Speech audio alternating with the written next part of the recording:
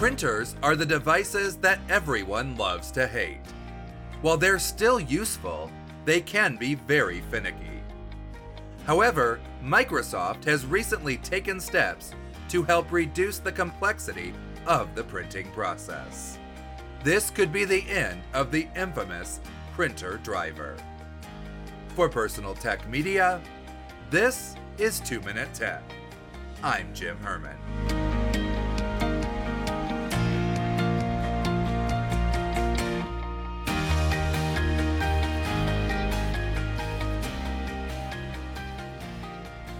Drivers are small programs that interface between the operating system, like Windows, and the device itself.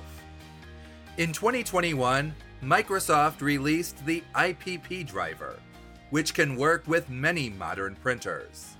This eliminates the need for a driver specific to your printer model. Now, 2 years after the release of the Microsoft driver, the tech giant has revealed a plan for eliminating printer drivers altogether.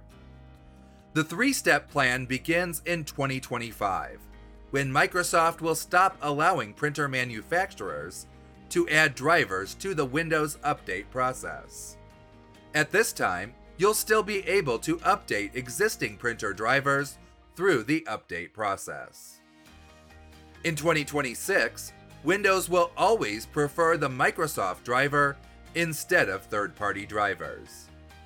And starting in 2027, printer drivers will no longer be able to receive updates through the Windows Update process, except for security fixes. This process will move printers from relying on their own individual drivers to printing with the Microsoft default option.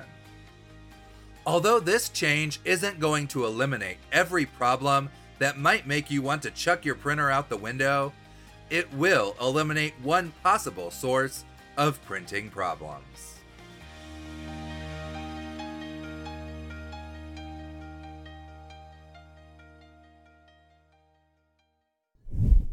Thanks for listening.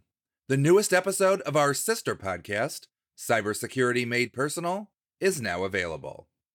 Check it out at cybersecuritymadepersonal.com or wherever you listen to podcasts.